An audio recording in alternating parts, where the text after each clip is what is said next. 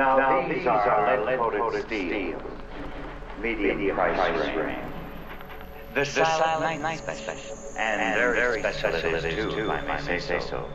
Waterproof, of course. Waterproof? All our units are waterproof. This offers maximum protection for your unit in the middle price range. Now here is your handsome King 7-gauge steel, with a choice of finish in 8 color combinations.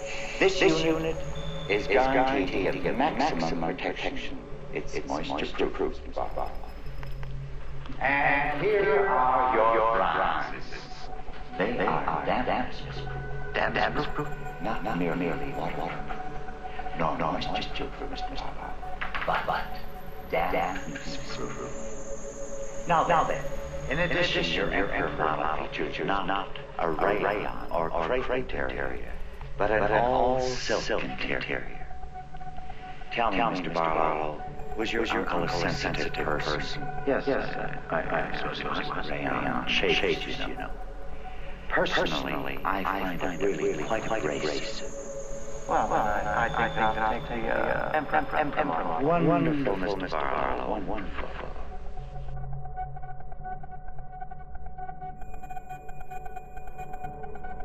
Hey everybody, what's up? Welcome back.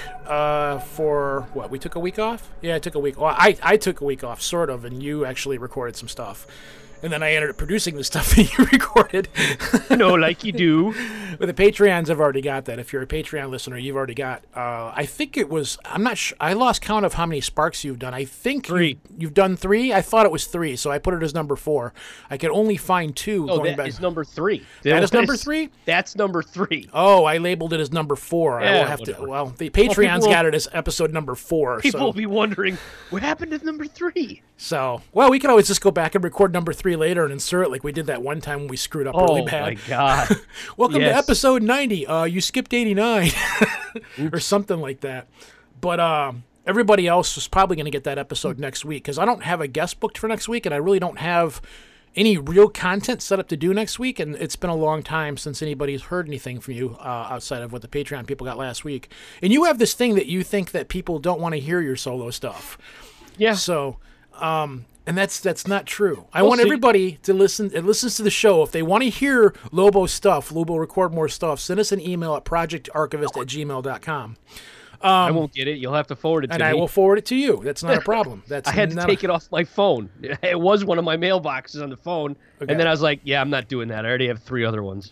So anyways, I'm going to jump right get into this because our guest has got to be moving here pretty soon. We've got Todd Hara on tonight, and he has written a book called Mortuary Confidential, Undertakers Spill the Dirt.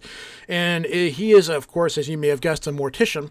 And it's a variety of odd and strange, somewhat humorous stories that have happened to do with funerals. And he also talks a lot about what it's like being in the business of being in a mortuary. So we're going to jump to the interview, and then we'll cover the rest of the stuff after the show because we've got new listeners, and I want to say hi to and all that kind of stuff. So we'll see everybody at the other side. Yay, wee!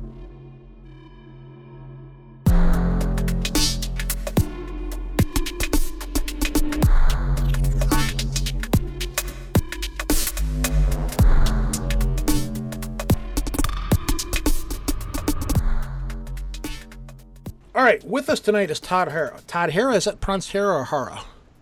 Hara. Hara, okay. Like the casino. And you have written the book Mortuary Confidential, and your other one, which I don't have my Kindle up in front of me, is a Kindle-only book. What was that one called? Over Our Dead Bodies. That's what it was. So we're known for having, I don't want to say a fascination with death, but it's something that... No, that's an accurate statement.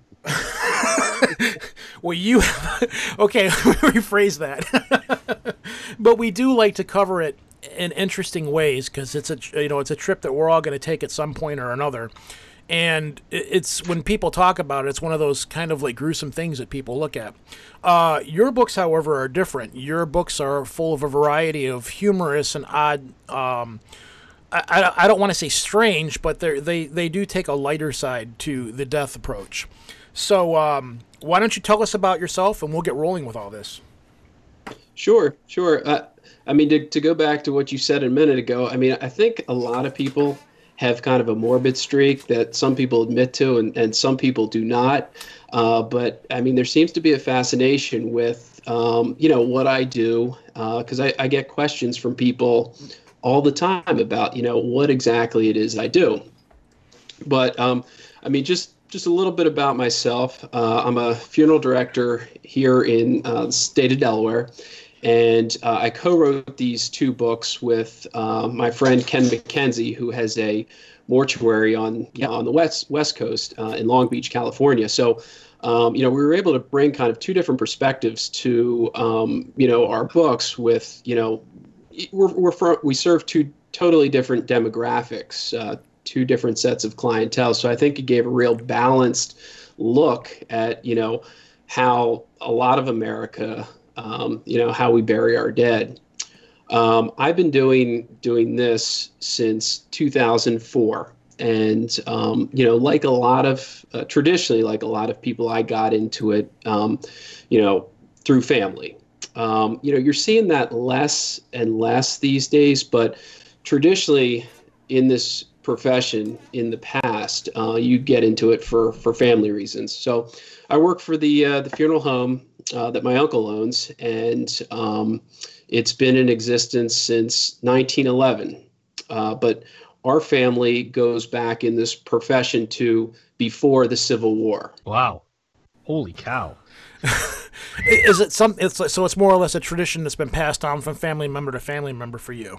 That's right. And it skipped a couple generations, but my three greats grandfather, his name was James, and he was a cabinet maker in Milford, Delaware, which is southern Delaware. It's a very rural area still now.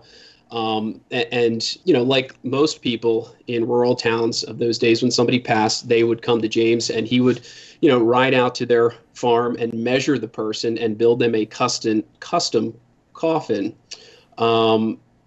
During the time of the Civil War, when this new, and I use quotation marks, science came into vogue, James capitalized on that and started offering this newfangled science, scientific preservation of the dead, and kind of turned his furniture business into a furniture slash undertaking business. And that's actually what the sign says, James White, furniture maker and undertaker. How about this? An undertaker, a mortician, and a funeral director all walk into a bar. What's the difference between all three of them?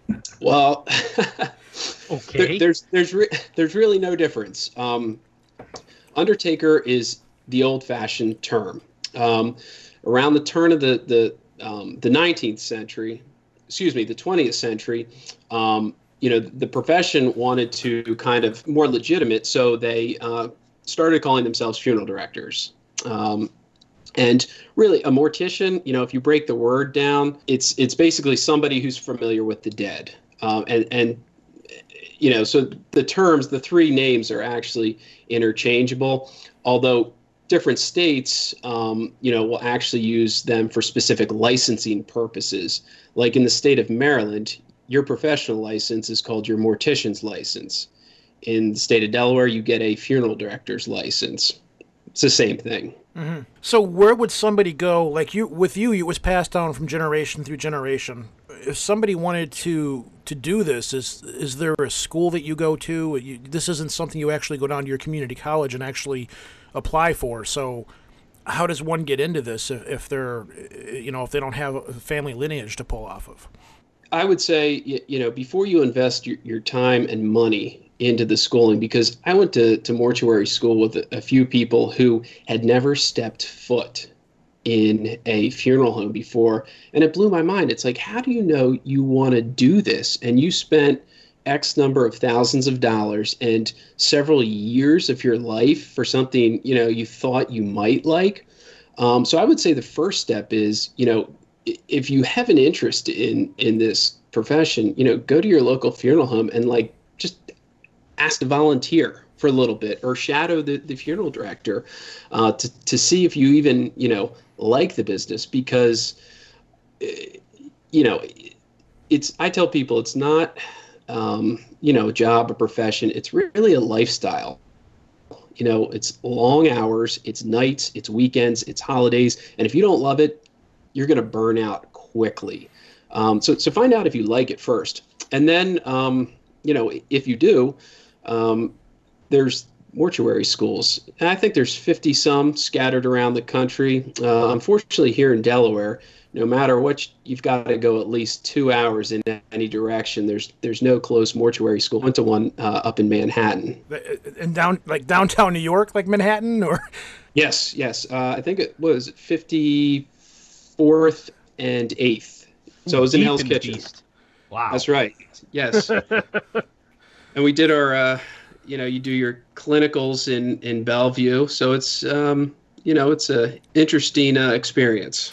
Now, to say this is something, you know, and I'm not me personally, but if I were a person to say, it sounds very odd to say, this is something I love, you know, that in itself sounds weird, you know, because of the hours and things like that. I once had a job where I was a bread delivery driver, and I would deliver to hospitals and stuff. And there was one hospital up in Flint, Michigan, actually, I would deliver to, and very frequently I would cross paths with the funeral director that would be there at night picking up bodies. And it was kind of like there's this Bugs Bunny cartoon where they got the coyote and the sheepdog checking their time clock as one walks in and another one walks out, and I'd be carrying my bread in, and he'd be like, "How you doing, Shannon? How you doing, Brad?" You know, we just pass each other, you know, and then on the way out, he'd be rolling out a body or something, and I'd be coming back out with my empties for the night. Take care, you know, and it was nothing. After a while, it just, you know, when I was training the new guys, it was like, is that guy walking out of here with a body? Yeah, he's walking out with a body. He's going to load it up in the car over there, and you can't park there because that's where he parks, and if you park there, you're going to be parking where the mortician parks. So like, they come in here and grab these bodies out of here in the middle of the night. I'm like, well, yeah, they don't exactly have a taxi service that takes them to the funeral home. They're on call. They get phone calls in the middle of the night. They got to come and pick these, you know, pick these people up and stuff, you know. And it was weird at first for me too. But every time I'd be training somebody, they'd just like sit there and be like, I don't know, this is really odd. So basically, Ooh, so at what point did they say, you know, we're going to change the name of this to? You mentioned somewhere in the book that there was a big national conference of some kind where they all got together and said, hey, we need to change our name to something different now, or something like that. That's right. It was actually, I believe, the Michigan State Association meeting, and it was in, you know, it was well over 100 years ago, and they decided, you know, we want to turn this more. Originally, it was viewed as a trade, and they wanted people to view it as a, you know, a legitimate profession, and that was kind of the first step in making this a legitimate vocation. And, you know, after that, they set up formal schooling because, you know, the way James, my 3 greats grandfather, the way he learned to embalm was, you know, a chemical salesman, you know, that sold embalming fluid would come to town and do a demonstration. So you would watch it maybe one time, and next thing you know, you're an embalmer. No kidding. It was just that fast, huh? Yeah, but I mean, we're talking, this was during, you know, the time of the Civil War. Sure. That's how people, you know, when this, you know, new science first came to America, that's how you learned. And the expert was the fluid salesman. The guy that was selling the formaldehyde. Correct. Yes. Nice. All right then. See, I was interested in mortuary school when I was younger. And because of a misspent youth, that was one of the things that I decided not to go into, because it was probably for the best that I don't get any closer to the dead. But there is literally a school that I can attend right now if I want to that's like 20 minutes from here. Okay. Lincoln College has a mortuary science section where I can go and get a degree. But it's amazing to me that during the time of the Civil War, you only had to like sit and watch the salesman show you how to do it, and then boom, you could go out and do it. I mean, That's right. That's like saying, I'd like to work on this car, and just going down to Joe Schmo's garage and then saying, okay, I'm going to work on Jags now.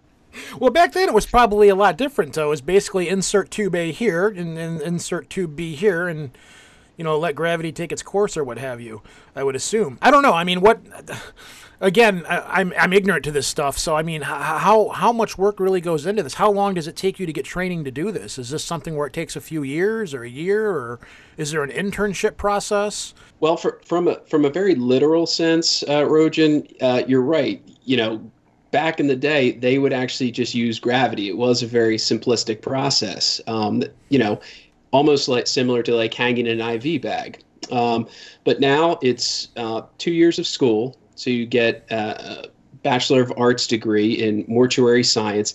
And then it depends on the state, how long your internship is and when you serve it. So I had to do the 2 years of schooling and then pass the national board examination, then do my internship in the state of Delaware, and then I had to pass the state examination. Now, in California, I don't know if it's still like this today, but when Ken served his internship, he did his internship prior to going to school. So the schooling's the same. It's 2 years of school, but the internship requirements can vary wildly from state to state. And in fact, there's one state that you actually don't need anything. Either of you could be a funeral director tomorrow. What state would that be? I'm asking for a friend. Colorado. Oh, well, why am I not shocked at that? Why? Yeah, not at all. With things going the way they are, you'd walk in there and the guy would probably be smoking a bowl. So at what point in your life did you decide this is what you want to do, or did you just know from the beginning because it was passed down through the family? Well, like I said, it's my uncle that owns the business. Neither of my parents are involved in the business, so this was not a foregone conclusion for me. And I kind of, I don't want to say stumbled into it, but I was knocking around after college. I didn't have a job, and I was just hanging out. And I asked my uncle, hey, can I come in and help out? Maybe do a few odd jobs to earn some money. He said, sure. And a couple hours a week turned into a part-time job, and a part-time job turned into a full-time job. And next thing you know, I find I'm in school and I've got a career. So I think the work just agreed with me. I really love what I do. So I got to ask, when you're out on dates and the question comes up, is this decent date conversation? Do you have a hard time telling people, yeah, this is what I do, and do the people quickly exit the car and run in the opposite direction? Well, I'm married now, happily married with several children. But I actually immortalized my wife's and my first date in chapter 47 of Mortuary Confidential. And, basically, long story short, we went out to dinner, and our entrees had literally just landed on the table when, and this was, 12 years ago. So we were using pagers. They were more reliable than cell phones back then. And my pager goes off, and I said to her, I was like, I've got to go. And really, I'm not a pimp. That's right. And when she got home, her dad, who has a very unusual sense of humor, he goes, there's services out there that if the date's not going well, you can ask to have a call at a certain time so you have an excuse to exit. So so what? Where this is going?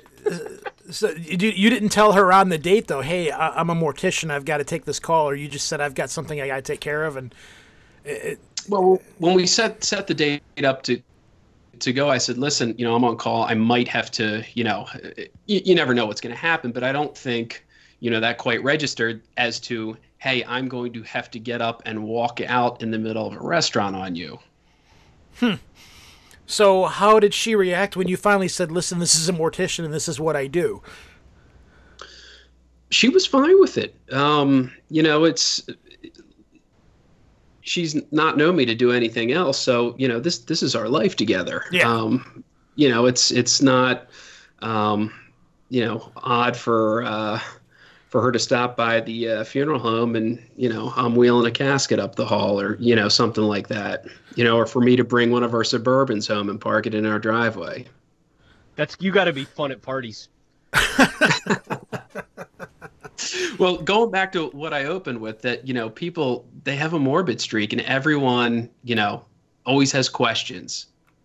Let's move it along a little bit. Your book is full of all kinds of different stories of people from all over the country that work in the mortuary business that have sent you humorous stories. Now, you did have to change. Obviously, you had to change the names and the locations, and you couldn't say any names because you have to be respectful for people who have departed.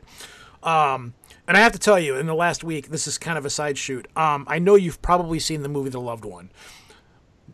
No? I have not. Oh my Lord, you need to see that movie. You can actually go on YouTube and just, everybody listening right now, I highly recommend that everybody goes out and look for different, there's chunks of it on YouTube. Liberace was in it. It's all about this really off-the-wall funeral home. It's an old black and white movie. I think you'll get a kick out of it because you're in the business. So as I was going through this week looking for bits and pieces for the show and so forth, and I started watching this old movie I'd watched a long time ago in high school. It's up there with like Eraserhead and all the cult classic movies.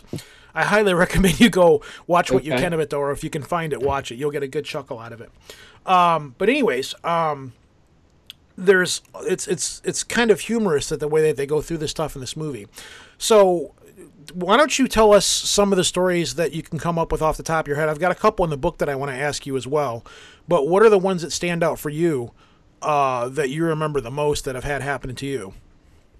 Okay. And really, I like the book because it's a nice cross section of, different people and different points of view from, all across America. And actually, for the first book, Mortuary Confidential, the original story pool, we started with 80 stories. And, for whatever reason, some of them were too weak to actually turn into an entire chapter.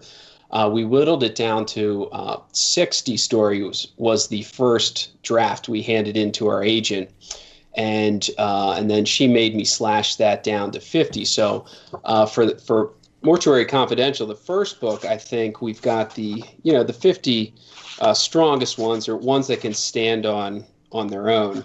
You got one of them in the front of your book where you're talking about how you were running a funeral and it erupted into a fight, which got me onto the other two. I'm not sure if you opened up your second book with it. I think it was the second one.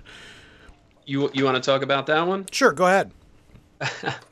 That one, that actually happened between the first and second books. And Ken called me one day in an absolute, he was furious that this riot had happened at his funeral home, and these people had trashed his funeral home. Absolutely just, tore it down to the studs. And he's hooting and hollering. He goes, and I've got it all on my security cameras, and I'm going to edit it together and put it on YouTube and monetize it to pay for the damage done to my funeral home. And I said, whoa, Ken, stop, wait. I said, don't do that. I said, that's chapter 1 of our next book. Yeah, so, I'm envisioning the Benny Hill music going on as I'm reading this. I was Yakety sax. Well, let him tell the story. You'll understand why. Oh, God. So, why do emotions typically boil over at a funeral? Money. And the long story short is there were some folks in this family who believed, that these kids had taken advantage of an elderly person for money, and they had been written out of the will and whatever. And so the family was divided into I guess 2 separate sides of the chapel, if you will. It had been something that had been brewing for a while, and somebody got up, and typically when people get the microphone for a eulogy or to say something during a service, they don't know when to stop, and made a wayward comment that caused one of the people who were accused of maybe embezzling the money of standing up and saying, basically, hey, are you talking to me? And things went downhill quickly from from there. People were throwing flower arrangements. The casket got knocked over. Somebody picked up Ken's big brass sign stand that says, sign the guest book, please. Put a big hole in the wall. Ken got hit in the head with, those decorative wooden tissue box covers. Oh, dear. Oh, my God. Yeah. So he got hit in the head with that. And, he can be a bit dramatic sometimes. So I'm not quite sure the extent of his injury, if it was just a graze wound or, he really did get knocked out.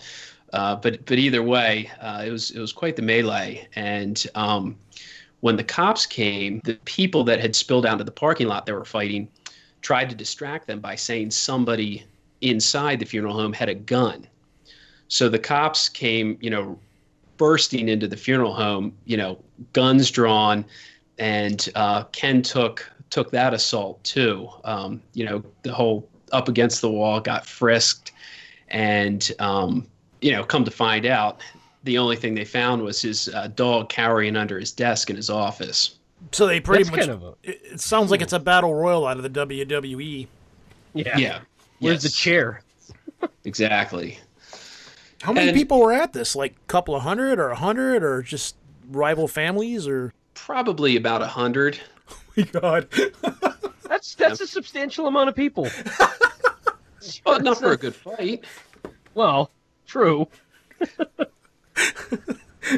Wow. I've had some weird stuff happen in my family at funerals. I mean, people jumping into graves and fist fights but not to that extent. I mean, these people were fighting each other, and it was over who did what for who and who was the better son. Right. So, You've also got one in here, Duel at High Noon. That is one. That's the one aside from my first date, that's the one I contributed to the book. And, Oh, you were there for that one. I was there. Yes, that was quite interesting. It was a church that's in the city of Wilmington, and I don't know. Have you did you read anything about the brouhaha, the show that ABC wanted to do in Wilmington last year? I did No. not know. I don't have cable Nope. anymore. I'm a Well, loser. it was a big deal here because they were talking about doing a show starring Jada Pinkett Smith called Murder Town. Per capita, Wilmington has one of the highest murder rates in the country. It's just an awfully violent city, and there are a lot of shootings and a lot of murders, unfortunately. Well, being from Detroit, I'll accept that as a challenge. Wow. You've got a bigger population, but I think pound for pound we could come But it's close. dwindling fast. No, I'm kidding. Go ahead. Wow.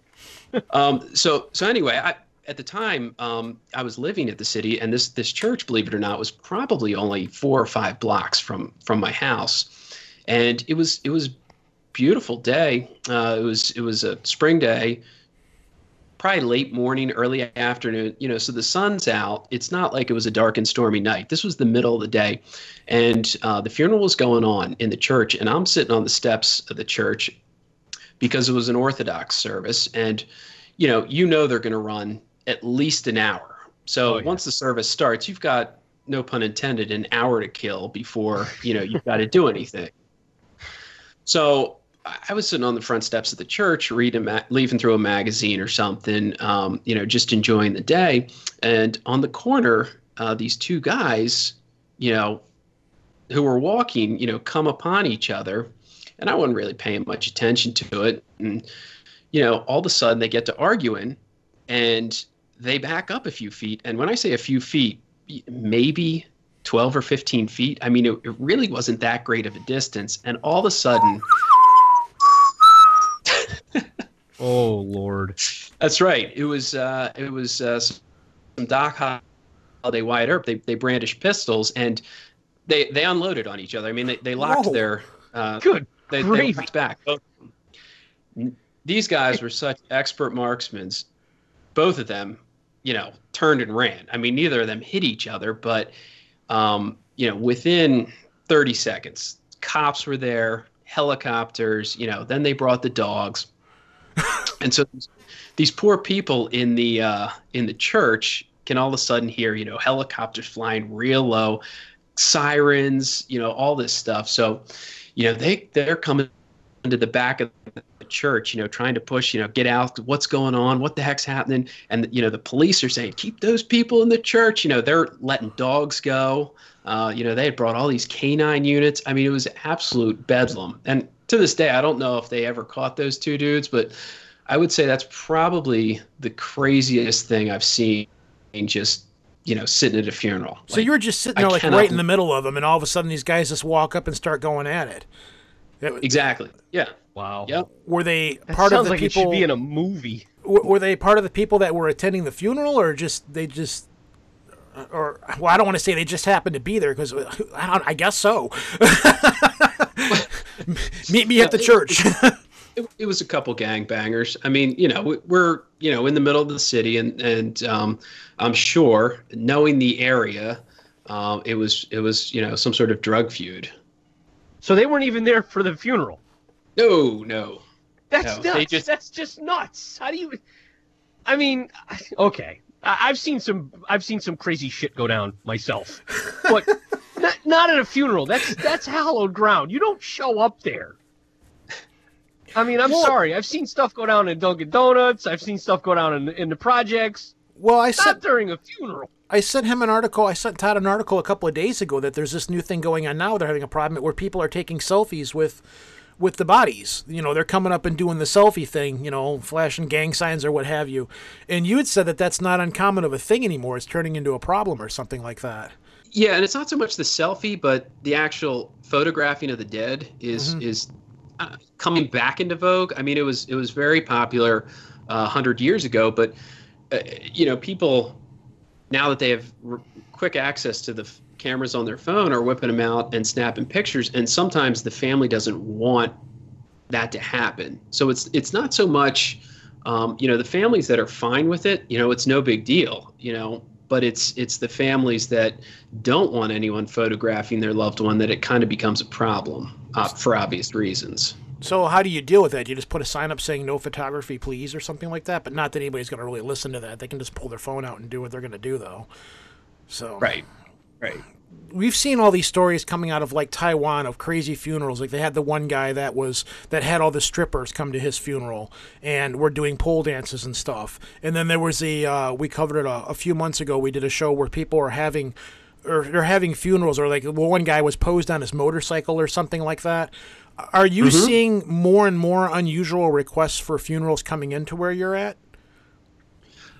We haven't had anything, I would say, crazy like that. I serve a pretty conservative demographic, but, as a whole, people want funeral services that are more personalized than they were in the past. It's not your cookie cutter, we're not doing the cookie cutter services anymore, but I'm not doing the, posing a guy on the motorcycle, or, laying. Have you seen the one on the internet floating around of the guy in his Barco Lounger with the TV and stuff? Yeah. A lot of that stuff seems to be coming out of Asia, though. I don't, or Asia or South America. I don't think I've seen too much of that kind of. Yeah, they've had that kind of stuff here. Some of it, yeah. Puerto Rico. But you're right. A lot of it is coming out of South America. What do you do when somebody comes in and says that?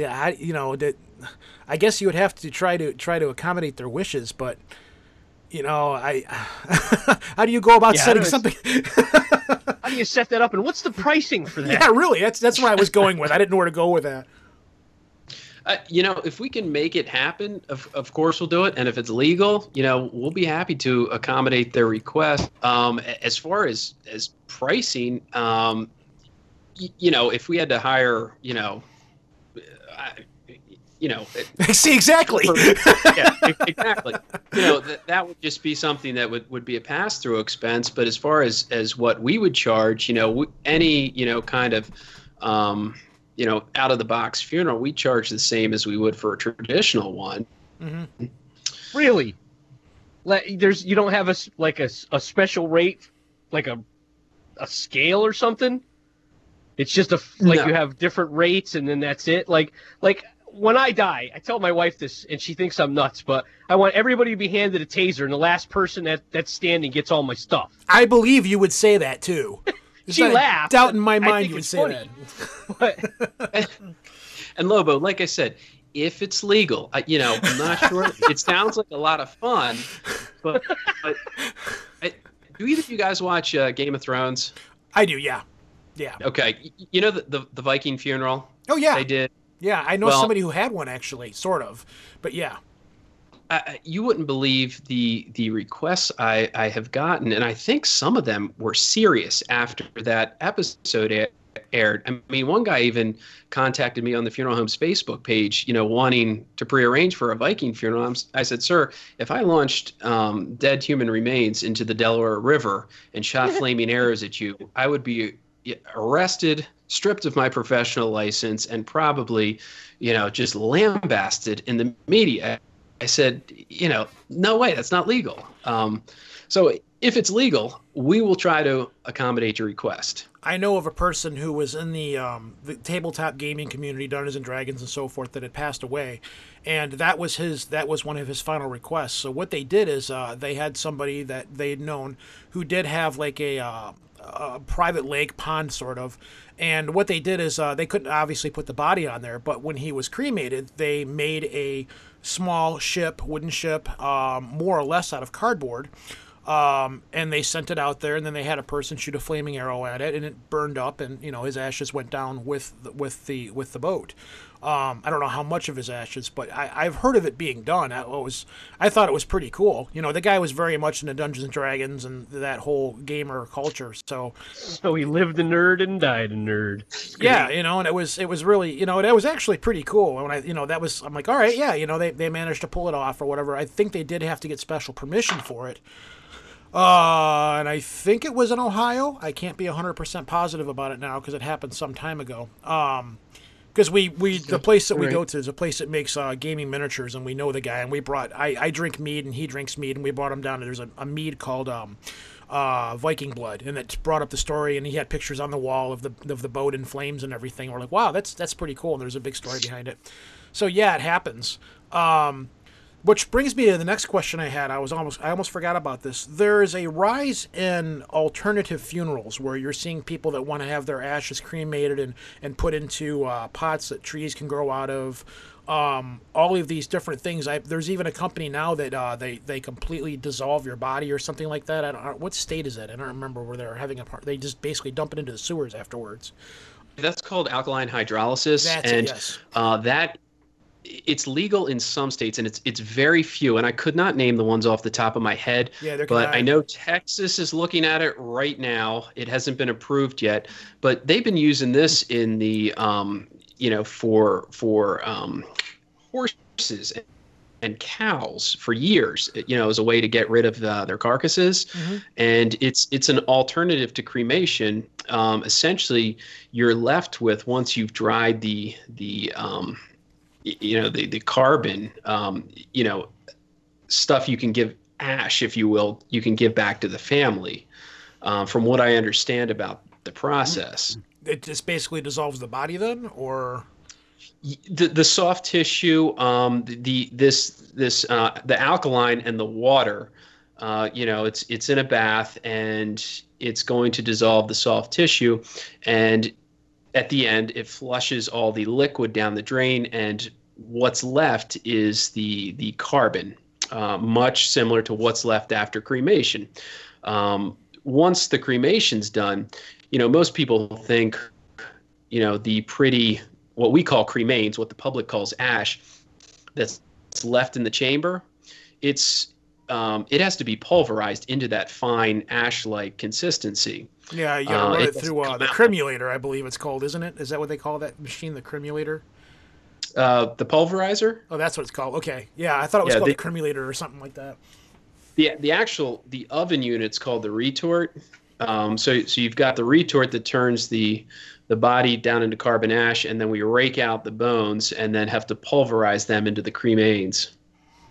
But the alkaline hydrolysis, does it, via different method, but essentially you're left with the same thing. My understanding is you typically get a larger volume of cremains after alkaline hydrolysis, up to 30% more. Wow. For whatever reason, I don't know why that is, but it's not, a method of disposition in Delaware yet. So I'm not too familiar with it, other than what I've read, coming out of other states. Do people ask you for unusual things like that? Have you had anybody ask you, like, my husband wanted his ashes put into a container to grow a tree out of, or any of the alternative services, or do you not handle that? Once you give them the ashes or the remains, it's their responsibility to do whatever with it?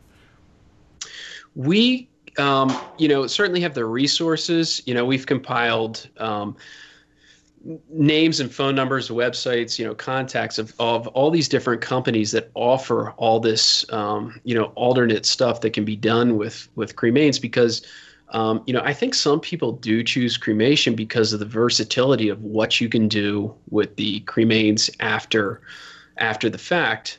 In fact, just about an hour ago, while I was waiting for you guys to call, I was surfing the internet, and I saw a company in England is now offering, you send them some cremains and they will press your cremains into a working vinyl album. Yeah. How cool is that? We covered that on one of our earlier shows. Yeah, they've got ones. Oh, you did? Yeah. They make. We've had. We covered the records, The pottery, diamonds. Yeah. Well, not diamonds, but gemstones. There was one other one that. There's a We were culture trying to somewhere creep over out- in Asia where they actually take the remains and put them into a tree, and they grow and become part of the tree. But I can't remember where that was either. Okay. There's Our now a casket. company. What was that?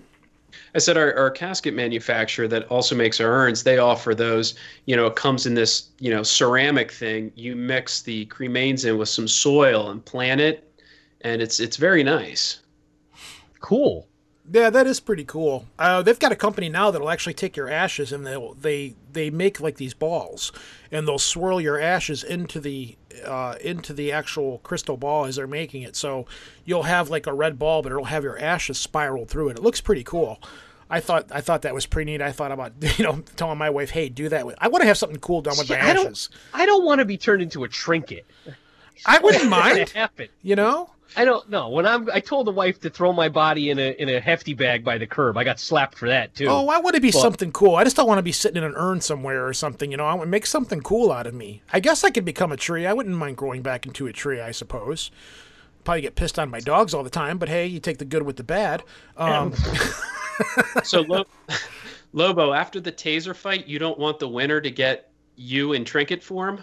No, I want them to hell all my useless garbage. You win a decorative Lobo.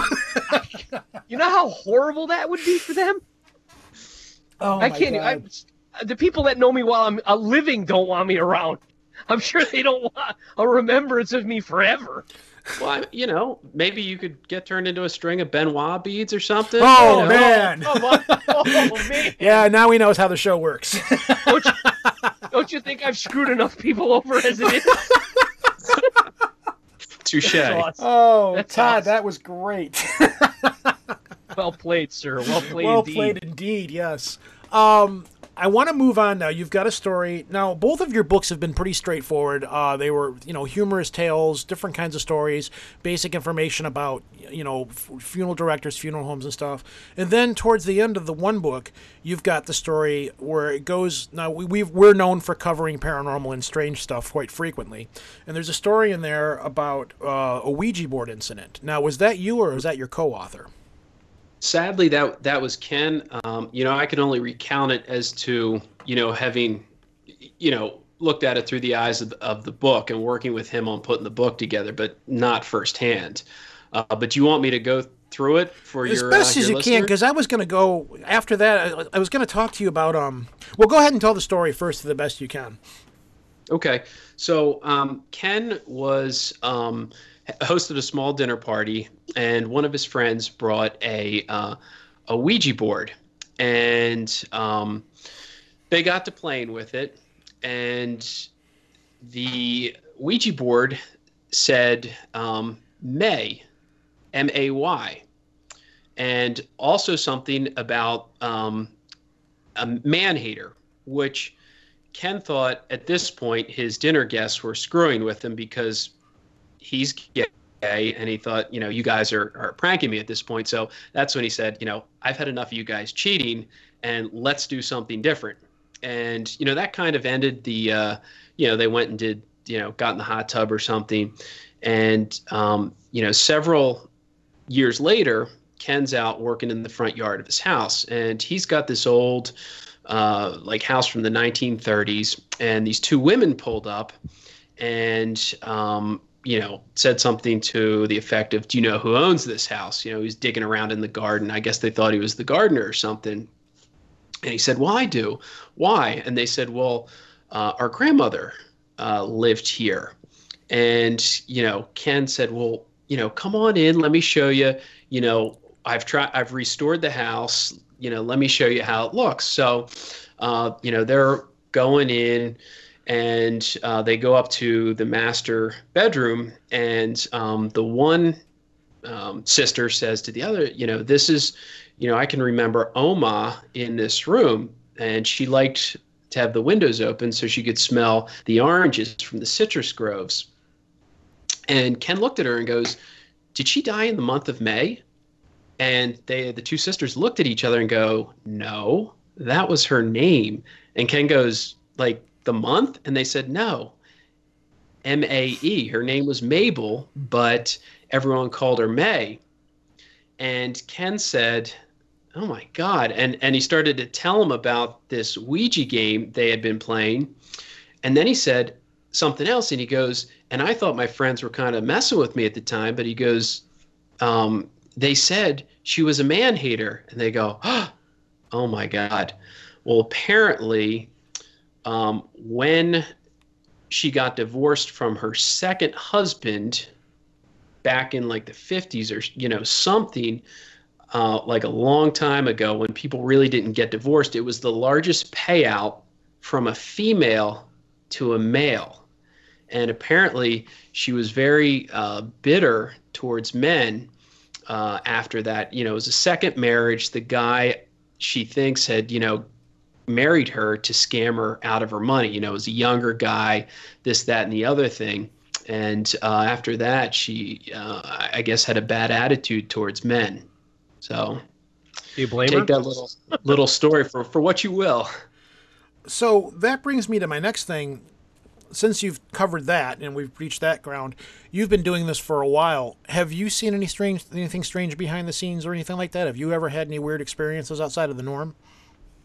Let me preface this by saying, I was born and I spent my first few years in a house that was definitely had a spirit presence. So I am a believer. And I think the thing that separates the believers from the non-believers is the experience of it. It's something people that have never experienced can't even fathom. But that being said, I've never had any sort of, felt any sort of presence or anything at the funeral home. And that has kind of led me to theorize that, the dead will haunt or inhabit, a place that has meaning to them. What does the funeral home have meaning to anyone? They've already died. We've brought their human remains to this place to prepare them, maybe lay them out there. So, it doesn't really surprise me that, the funeral home isn't haunted, because what special meaning does it have for anyone? So, that being said, my uncle's probably going to haunt the shit out of the funeral home, but until then, there's, I haven't experienced anything at work, but like I said, when I was a young boy, my parents think it was my great grandmother who inhabited the house, the townhouse we lived at in the city. You'd hear footsteps in the hallway. When you were downstairs, somebody walking up and down the hallway above you. She liked to play with electricity. The lights would go on and off. The stereo would come on and off. And not necessarily in a way that you would think, oh, it's an old house. It's faulty electrical wiring. All the lights would come on at once, as well as the stereo, but only in one room.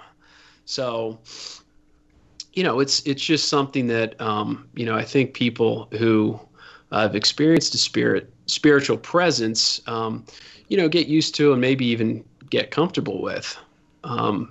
When we set out to do the second book, our agent said, what would be really cool if you guys could kind of like explore the superstition and spiritual side of what you do.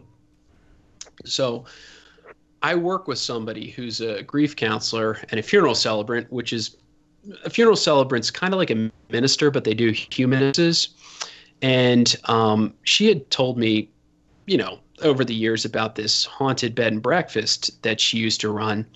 So once I kind of got that direction from our agent, I sat down and interviewed her about her haunted bed and breakfast. And I mean, the story she told me about the place, just went on, and each one was more fantastic than the next.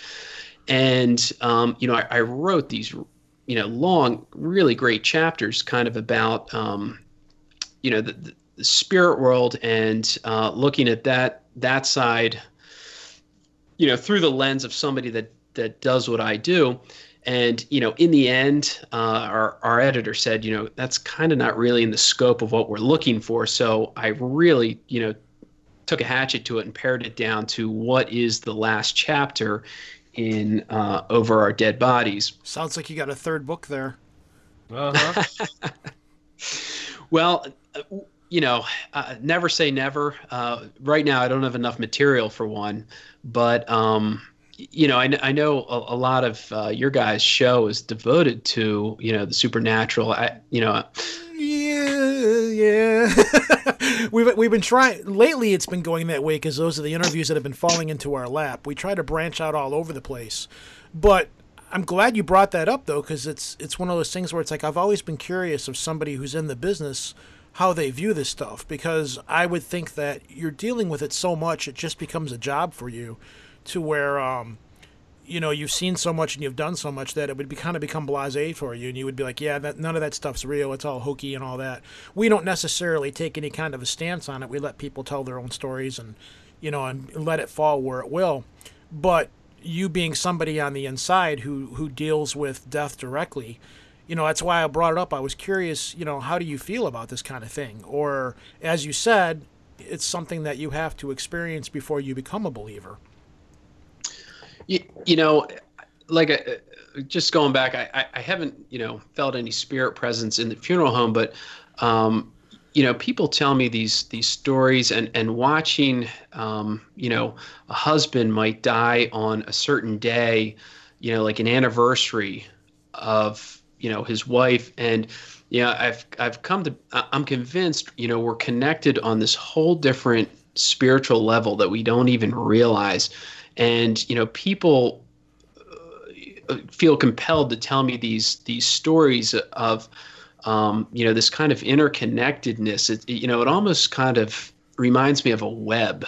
You start pulling on these threads and it tugs on other things that are all the way across the web. And it's just kind of amazing, some of the stories people share with me, that most of them are, people share with me in confidence. I can't, recount them to you. But, I am convinced that, we're interconnected. And I actually, we did a couple chapters on that in the book. And, one of them started out, looking at, historical samples of famous people that have died, on, milestones or events. And then Ken had an experience where, his mother and his business partner's mother died on the exact same day. And these were women that didn't know each other really, except maybe they've met 2 or 3 times through their son's work. And, they're kind of different generations. One was a little bit older 20 years older than the other. And it was just kind of this real sobering and I think religious experience for Ken, just having that experience and sharing that experience with his business partner. Going back into the realm of the now, you always hear these stories of bodies sitting up and stuff like that because the body still jerks and does things after it moves on. You used to have muscle spasms and stuff like that. Does that kind of stuff happen to you? Have you had stuff like that happen, or are you just used to it going on? So I teach, I do a guest lecture for University of Delaware's nursing students. They do a 400 level class on death and dying. And I have the class actually come into the funeral home so we can prepare these future nurses for what the families are going to be asking them for, what's going to happen once their loved one dies. Because, in this culture we live in, the medical profession is all about winning. And when somebody's alive, they're winning. And they see somebody dying as failure. And, that's not really the case. We're all going to die. So, I'm trying to prepare these nurses for what is going to happen. And these families are going to have questions, but I also want to educate them a little as to what we do behind the scenes. So, there's no misinformation. And if the family asks them directly, they have some honest information. And, you hear about bodies sitting up. That's just simply not true. But do bodies spasm? There's the cadaveric spasms. Those happen. Yes. It's the muscles involuntarily contracting after someone dies. You hear something called the death rattle, air escaping through the throat after somebody dies. That happens pretty frequently. And, if it's your first time hearing it, I kind of remember, being a little spooked by it the first time you hear it, because you can hear it. It's definitely an audible thing. And it's not always subtle. But just like anything else, you get used to it, and it just becomes part of what you do, and, it's part of the routine. Do you find it humorous when other people have never been around this before and they see it and they start freaking out, and you're just like, oh, yeah, that's supposed to happen? Yes. Yeah, okay. Suck it up, Buttercup. That's right. It's always funny to, watch the new guy or gal squirm. I mean, come on. That's what we call fringe benefits. Okay, well, that's one way to put it, I suppose. You're from Delaware, which is funny because we have a guy. We know a guy that lives out in your area. He was on our show a few episodes ago, and he's a sin eater. If you're familiar with what they are, we think he's the only practicing one left in America, or something along those lines. It was through his family. It's been passed down, and he's picked it up from his grandfather, I believe, that passed away. And I'm in the process of helping him put together something about it. But he'd said that he had been in a couple of funerals where they had requests for sin eaters come in, and he'd come in and put the little piece of black bread on top of the body, and he would put the little thing out, like the little thing of liquid on there, and he has a thing that he recites, and then he eats the bread and consumes the beer. Are you familiar with that practice at all? What, you broke up when the practice of what? Sin eating. Have you ever heard of that before? No. Oh, we have a friend. We have a friend that's in your area. He was on a show a few episodes ago, and we think he's the last practicing sin eater, and he inherited through his family, through his grandfather. He had it had been passed down, and he's doing it now.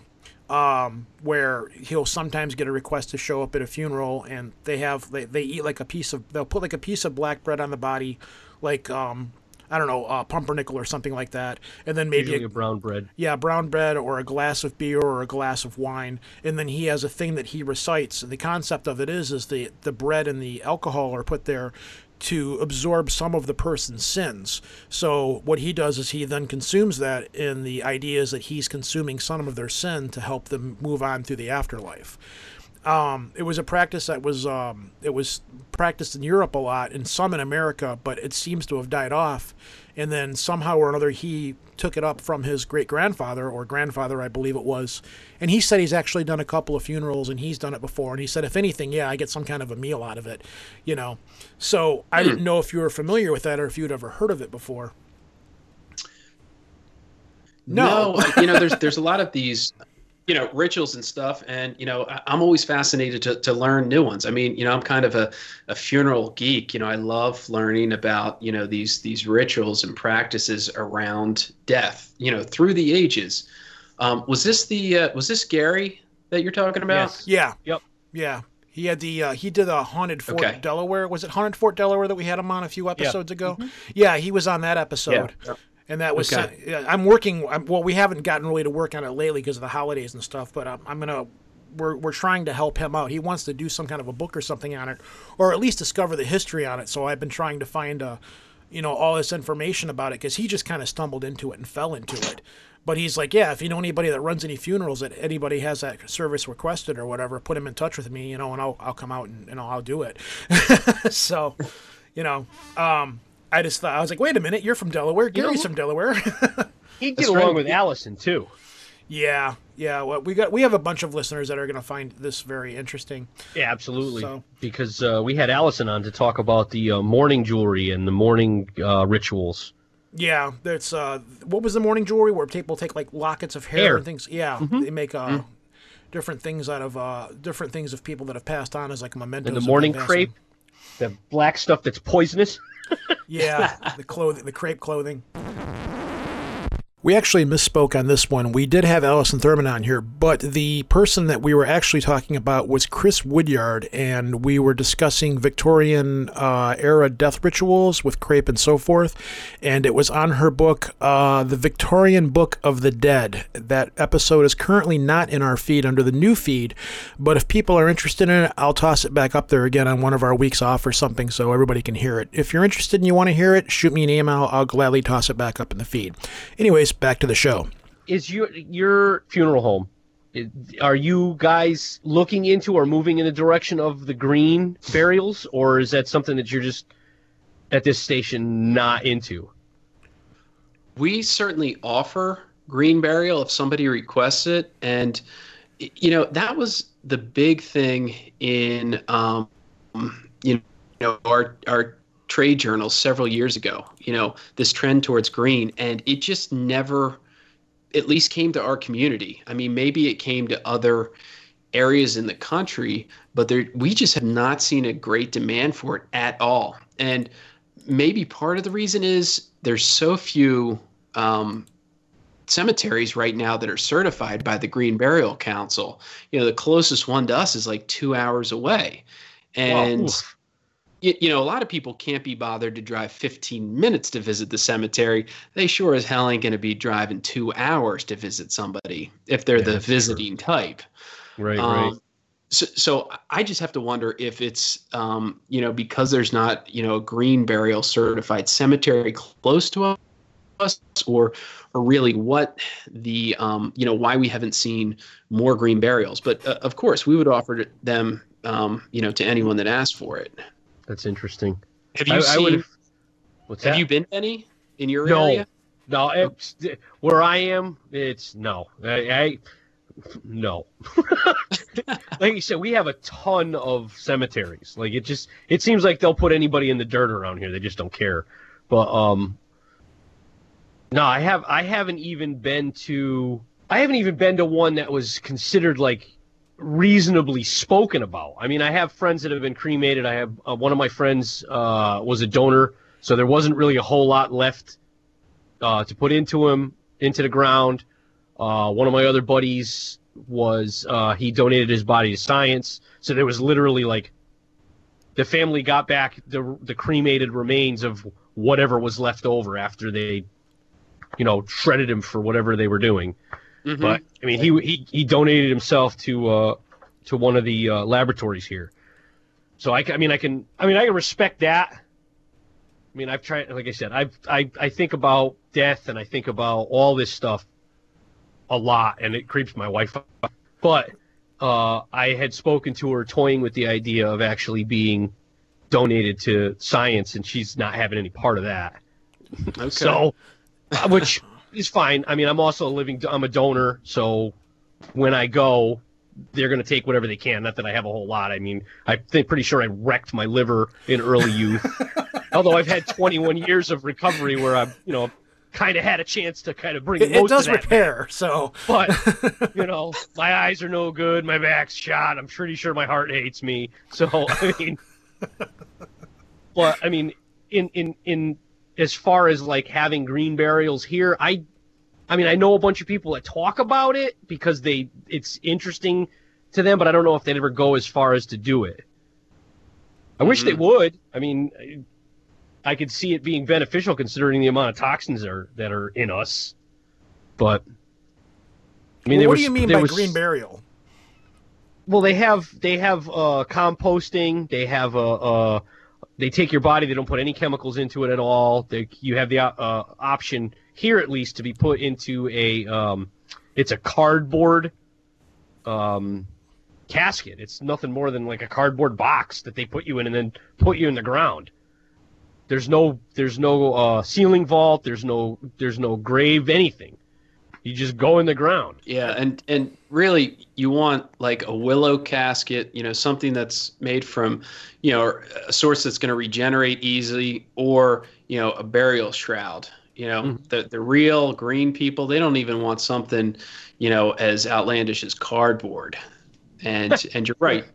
You're going to go into a hole with no burial vault, and they typically mark them with GPS. So you can go back and find it that way. No monument, nothing. It was good enough for the natives. It was good enough. I mean, before my family came here from the island, I'm pretty sure they just left you out in the woods. You went in the jungle, they dropped you off, and that was it. Or they threw you out to sea. You weren't buried, really. I mean, when I went back to the island to go and visit, the cemetery, there were cemeteries there, but I was looking around like, this is few and far between. There should be way more cemeteries here. It's a small island, and I know a lot of people have died. So, I mean, I wouldn't be opposed to it at all. It seems like, I don't want to say it seems like the right thing to do, but, we're animals. We break down just like every other animal. It's just we have this superstition about us. Well, we've had John here for a little over an hour now. This is the part of the show where I give people a chance to promote anything they've got coming out, and you had mentioned that you have a new book on the horizon. So tell people about where they can find you, where they can find your books, and what you've got in the works. Well, I've got a new book coming out on February 28th called Grave Matters, and it's a complete departure from the first two in that it's fiction, it's a novel, it's a mystery, but people that listen to your show might be into it because it's I tried to make it as much of a procedural as I could, educate people as they're reading as to what the Undertaker does, because there's that old saying, write what you know. So the protagonist is an Undertaker. And so as the reader's going along, they're learning about the job. And it was kind of freeing in a way because I felt like I could be a little bit more liberal with talking about the job when I was writing in the fictional realm, than when I was trying to be sensitive, writing nonfiction. I think, I took people into the prep room a lot more, and, you'll follow this protagonist around as he does his job. So you can pre-order it on Amazon now. You can go to my website, toddhara.com, and read the first chapter if you want. You can also pre-order it from my website. And Ken and I we've put aside books for now. And we've also developed a show, written a pilot, and we're working on bringing that to fruition. And if we ever get any traction on that, Rojan and Lobo, you know where to find us. Yeah, absolutely. Please do. Yeah, absolutely find us. That definitely. Oh, so, I know. Go ahead. I got one more thing I got to ask you about. Go ahead. So I was going to say we've got a couple things in the works, but definitely anyone that's interested in the subject matter, buy my new book, and if you like a good mystery, and if you want to learn a little bit more about the profession. which one of you guys was in the Hot Guys of Mortuary calendar? This was a for real thing, right? This was a for real thing that still follows me to this day. Not a week goes by, Rojan, that somebody doesn't walk through the front door at the funeral home and goes, "Hey, you're that guy from that calendar." And I'm like, "Yes, I am." So you were the one that was in the Hot Guys of Mortuary calendar. We both were. Ken actually started the calendar, and that's how we met, because I applied for the 2008 calendar, and the first year he did it, 2007, he had some issues because he only used 12 guys, and one of the guys showed up and he wasn't in the best shape. So Ken had to do some scrambling after the fact. So he made the 2008 calendar a contest. So he brought 15 guys out to Los Angeles to shoot the calendar. And the idea was the guys in the best shape, would make the cut for the 12 months. So, I'm not saying like I'm in super shape, but I found myself on the cover of the 2008 calendar and Mr. January, and I have not lived it down to this day. How is this not a reality show?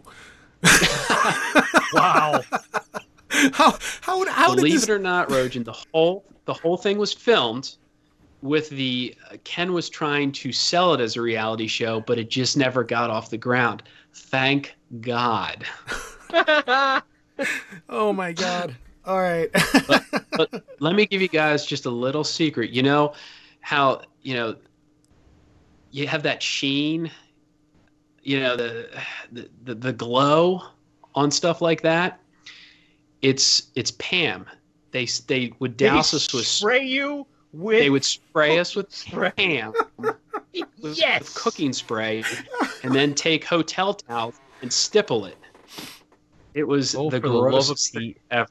Yeah. Did they at least use the butter scented?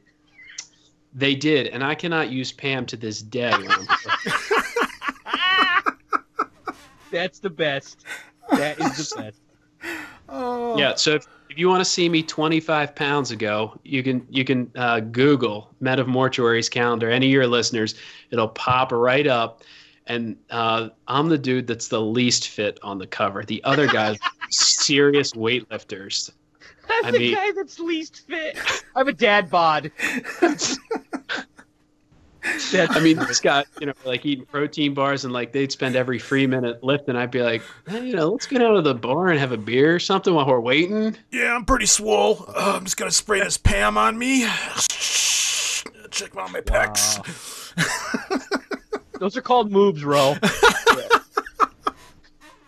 Oh, all right. That's a great story to end on. Todd, thank you very much for coming on here and talking to us. It's been a lot of fun. Whatever you guys got going down the road, get in contact with us again. Also tell if your co-author is out there listening to us, if he would like to come on here and tell some of his stories, he has an open invite as well. We'd love to hear from him as well. This has been a hoot. Thank you for coming on, Herb. Hopefully you can get some people to your website and check your books out. I do highly recommend them. They are funny. There was a situation. There was 2 books I've been reading lately, and yours was one of them. And in both instances, I was in the doctor's office reading them, and then I started cracking up, and people were just looking at me as I'm laughing hysterically. And the story specifically was the one about the funeral home with the mad, wild, melee battle royale going on. And I'm just... I was laughing to the point of almost tears, and everybody's just staring at me. And they look over, and here's me, holding the mortuary book, what have you. So the looks I got were pretty odd. But thank you for coming on here. This has been a lot of fun. It's been great talking to you. Likewise. Thanks for having me on, guys. Thanks, Todd. Enjoy it. It's your last chance anyhow. So always look on the bright side of death. Just before you draw your terminal breath. Want to get in contact with the show or listen to back episodes? It's easy. Go to www.projectarchivist.com. On the right side of the page, you'll find links to our archives, as well as links on how to get onto our Facebook page and follow us on Twitter. If you want to leave a voicemail for us, it's 734-681-0459. Yes, we do listen to all of them. or if you want to talk to Lobo directly, you can call 203-212-9975. Yes, that will in fact put you in touch with his cell phone. If he's available, he will take your call and talk to you. If you're just looking to send us an email, you can do that at projectarchivist@gmail.com. Don't forget to look for us on iTunes under the podcast section, or you can stream us right to your phone with the Stitcher Android app for free. Life is a mystery. Confusion is all around us. The truth is out there, but you won't find it here. Maybe it was the ghost of an alien that worked for the government. You know, you remove the alien anal probe out of the story, and it probably wasn't this guy's worst Saturday night. Welcome to Hysteria 51, a weekly oddcast of conspiracy theories, mysteries, and the unexplained. All viewed through skeptical eyes and the blurry lens of a beer bottle. Listen to Brent and John make sense of it all each week by subscribing. Find us on iTunes by searching Hysteria 51 or anywhere else fine podcasts are sold. So that was Todd, Mortician Todd. He had mentioned that his co-host was going to try to make it on the show, but he couldn't do it. So I'm kind of curious to hear what that guy has to say as well, because there's parts of the book. He seems very expressive and very talkative for the most part. So I would like to hear what he has to say at some point down the road. And maybe I'll try bugging him to see if he can come on. Cool. But yeah, Todd's a lot of fun. I think it was when we first started doing the show, he was a little stiff, and then after he heard you cuss and swear a couple of times, he relaxed a little bit. Having your That's ashes, what I bring to the show. Having your ashes made into a set of Benoit, what do you say, Benoit balls? Anal Benoit beads? balls, Yeah, yeah. Benoit balls was pretty interesting and funny. Indeed. So moving on, we were Podbean's podcast of the week, or one of the podcasts of the week this week. So we picked up a bunch of new listeners, and hopefully at this point we haven't lost them. They're gone. But yeah, welcome to the show. If you're new here, you're going to see that our episodes only go back so far, and that's because we were on a different server and we moved over to Podbean, and we still have all the old episodes. I have not yet figured out a way to put them up there. But yeah, this is what we do. So anyways, I did want to thank, though, since we moved over to the new feed and we've gotten reset up back on iTunes, we have received 11 5-star, or is it 4 or 5-star? What's the highest stars you can get? I don't know. Whatever the highest. 5-star. Yeah, we've received 11 5-star reviews from people out there, Cool. which is more than we had on the old feed. And then we had the one person that ripped into us for whatever reason, which I don't remember what it was. But hey, even one person ripping into us, whatever, cool, I guess. Yeah, say whatever you want. Just make sure it's the truth. That's all I gotta say, man. Well, I think that was because we were going in the This Year in Fecal Matters directions and stuff for a little while, and we were just tapping low for a little bit there. But yeah, if anybody's out there and you're on iTunes and you hear us through iTunes, if you could go up and leave us a review, that would be awesome. Makes it easy for people to find us. Most recent episode of The Spark, which is your solo shows, is up on the Patreon page, and I'm going to drop it next week because we don't have anything really going on next week. And since it's recorded and produced and done, I'm going to throw it in the feed. And you and Chuck was back on the show, and you guys talk about Oni, why did I almost say quinoa? Yokai. Yokai. Get your head out of the gutter, man. Oh, no, quinoa's that stuff that you eat. It's like rice or whatever. I don't know. They go to Whole Foods and you buy it, and people. Yeah, I've eaten quinoa before. It's delicious. People who drive Priuses and stuff eat it. I don't drive a Prius. Shut your hole. Hey, I'm about ready to. I'm trading my Jag in, and I'm gonna get a hybrid this year. Dude, you're a dope. I'm gonna wait till fall hits, and I'm gonna trade it in. I'm gonna get a C-Max. So All right, you're gonna get that. It's a nice ride. what's based off of a Mazda, so Gee, I wonder why. Yeah. Plus, I have family that builds them, so Well, there's that. it's Car Talk with Rojan and Lobo. But you guys And talk we're about done. yokai, oni, Japanese horror. Yep. You guys branch all over the place and talk about a lot of different stuff. And It's not like one of these shows, though. That's the thing. Well, it isn't. It isn't. And that's you've got this thing where you think that people don't want to hear your solo stuff, and Because they don't. bullshit, bullshit. And I thought it was just fine because you're like, I don't know if I want to do it. I'm like, no, go ahead and do it without me because I'm still going to be producing it. My fingers are still involved in it, so I don't care. It's it's nice to sit back and just drink some beer and edit what you're doing on the side. And it's good. It's a really good show. What's funny is because we're used to having Chuck on here in a humorous kind of way. And with you two, Chuck was kind of the emphasis of it. And he was kind of stiff for the most part. Like he was kind of like, like the emphasis was on him and his knowledge, because he's got Japanese heritage in him.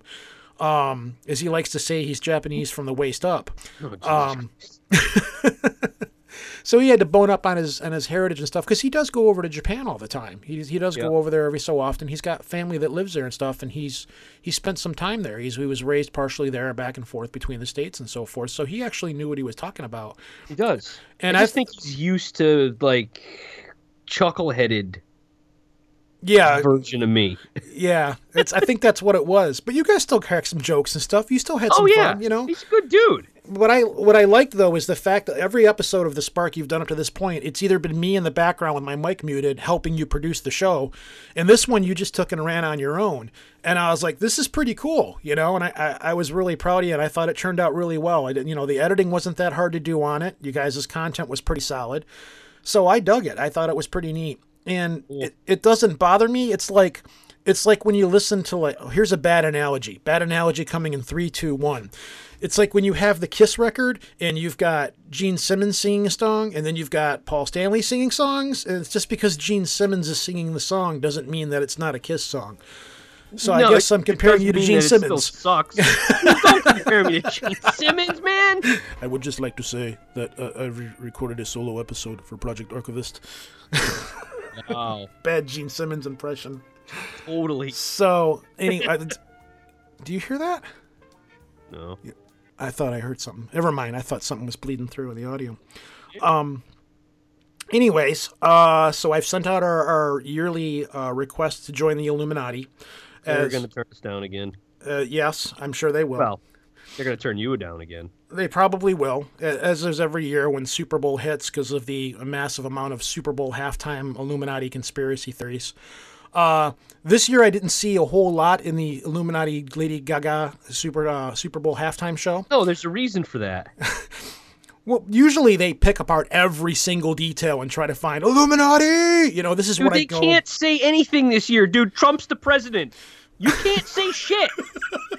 I'm sorry, you can't. We're living in a freaking no. The most that I saw was the biggest one that I saw, because I really didn't see. Like, I was pretty let down by the Illuminati satanic halftime ritual conspiracy theorists this year, because I really didn't find a whole lot. The biggest thing that I saw was there was a point where her arm flashed out, and she has a tattoo of a trumpet on her arm, and I think it was that was the trumpet was the sign of the apocalypse, and the trumpet was the herald of the apocalypse. Well, they're always, for God's sakes, they're always stupid, but this was like really going low for the most part. Tell me Gaga didn't crush it though. Oh yeah, she did pretty well. Oh my God, she did pretty well. The man. biggest complaint was that little tiny bit of like belly flab or whatever she had. And I'm like, for real? That's what everybody's flipping out about? That was all about that. I was like, okay, whatever, man, if that's the biggest complaint you got. But I did see one guy who made a YouTube video where every conceivable triangle that was present on video, he broke it down scene by scene and highlighted and circled every single triangle that was on it. And of course, that was the Illuminati all-seeing eye triangle. His name's Sonny. No. That's going way back. Only a few people out there are going to get that joke. Uh-huh. So... I've been experimenting with our artwork and trying to get t-shirts back up and running again. Katie, I sent her a t-shirt this week, so she got one of yours. One of the ones that Ben did for us, Ben Yannick. He did a... Still got the original of that, man. That's a sick drawing. He did this... Well, we've posted it on the Facebook page, and I've posted it on Twitter a couple of times, too, where it's like a brown picture, and it's got all of our crazy symbolism. It's got, like, the magic and science, and it's got these... It's got nipples. It does have succubus nipples, and it's what I told Katie. I'm like, she's like, I like that art. I'm like, you like the one with the boobs? And she's like, it's got boobs in it? And I'm like, yeah, on the top right and then the bottom left, there's outlines of either angels or succubus or what have you. She's like, oh, I didn't see that. And I'm like, well, because I know her mom. And I'm like, if I send you this shirt and your mom sees it, is she going to flip slip out? And she's like, no, probably not, or whatever. But I'm like, go figure. Of all the shirts and all the artwork we have, you like the one with the boobs in it. But hey, that's cool. If that's your thing. Once you've seen it, you cannot unsee it. Once you point out there's boobs right there, and there are boobs right there. So, but great. I think that's God. I keep hearing that in the background. You can't hear that. What is it? It's what are you just, hearing? I'm hearing music. Never mind. What kind of music are you As soon as I bring it up, it just goes away. It sounds. Of course like it does, because it's not real. Take your meds, man.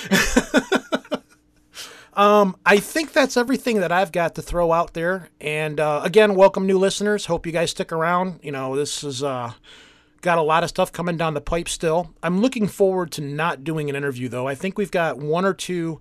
We've definitely got one in the can, and we've got a couple of more that are coming down, but I think the interviews are going to start spreading out a little bit because I've got all of these things that I want to cover for Ramblecast purposes. I've got a lot of biblical jackass. I've got a whole lot of biblical jackass folders.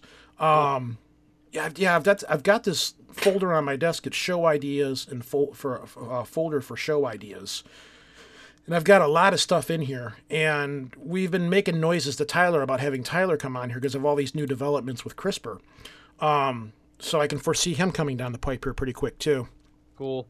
And that's just the way things are rolling. But anyways, I think that's it. I don't got too much more to say. Next week is going to be all your show. And then you said you've got another one in the works already. So, somewhere along the lines of what we covered tonight, I guess. I don't know. Maybe. I don't know now. We'll see what happens. I know the person that I'm talking to is well versed in all things death, kind of like me. So we'll see what happens. Yeah. But I think that's it. So this is Rojan. Peace out from the D. This is Lobo from Connecticut with one more cryptic message. This is a sign out to Dorcas Girl. Why is it that all of the weird listeners that have strange code names or something like that? Really? All of my own family doesn't even call me by my birth name, and you're asking me why I have strange name friends? I'd be like, hey, this one's for you, Tom, or this one's for you, Jake, and you're like, this is a call out to Dracus Monokloklamala or something like that. You've always don't hate because I got cool friends.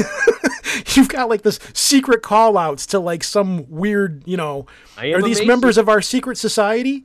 I am a Mason. Because we do have a secret society. We've got members all over the world. It's so secret that they don't even know that they're members of the secret society. It's so secret they don't even know where it is.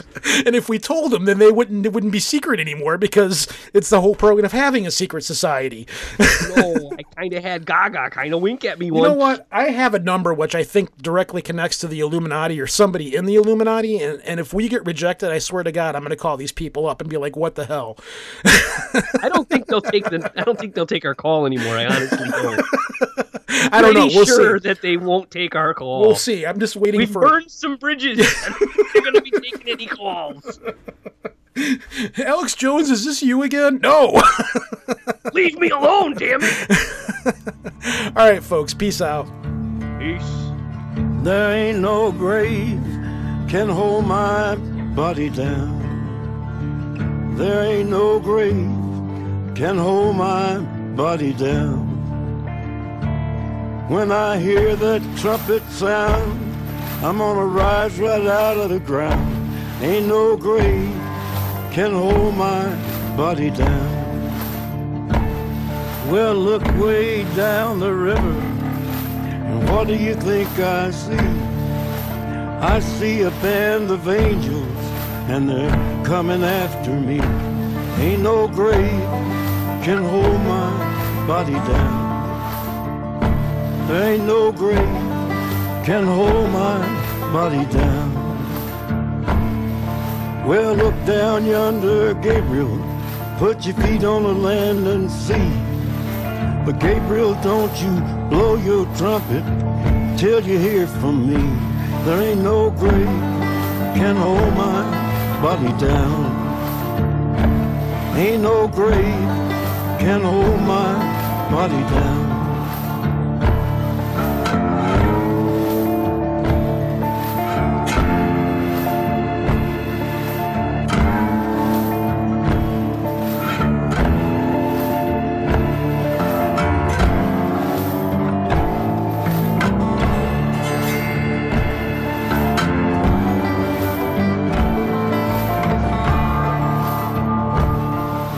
Well, meet me, Jesus, meet me. Meet me in the middle of the air. And if these wings don't fail me, I will meet you anywhere. Ain't no grave can hold my body down. There ain't no grave can hold my body down. Well, meet me, mother and father. Meet me down the river road. And mama, you know that I'll be there when I check in my load. Ain't no grave can hold my body down. There ain't no grave can hold my body down. There ain't no grave can hold my body down.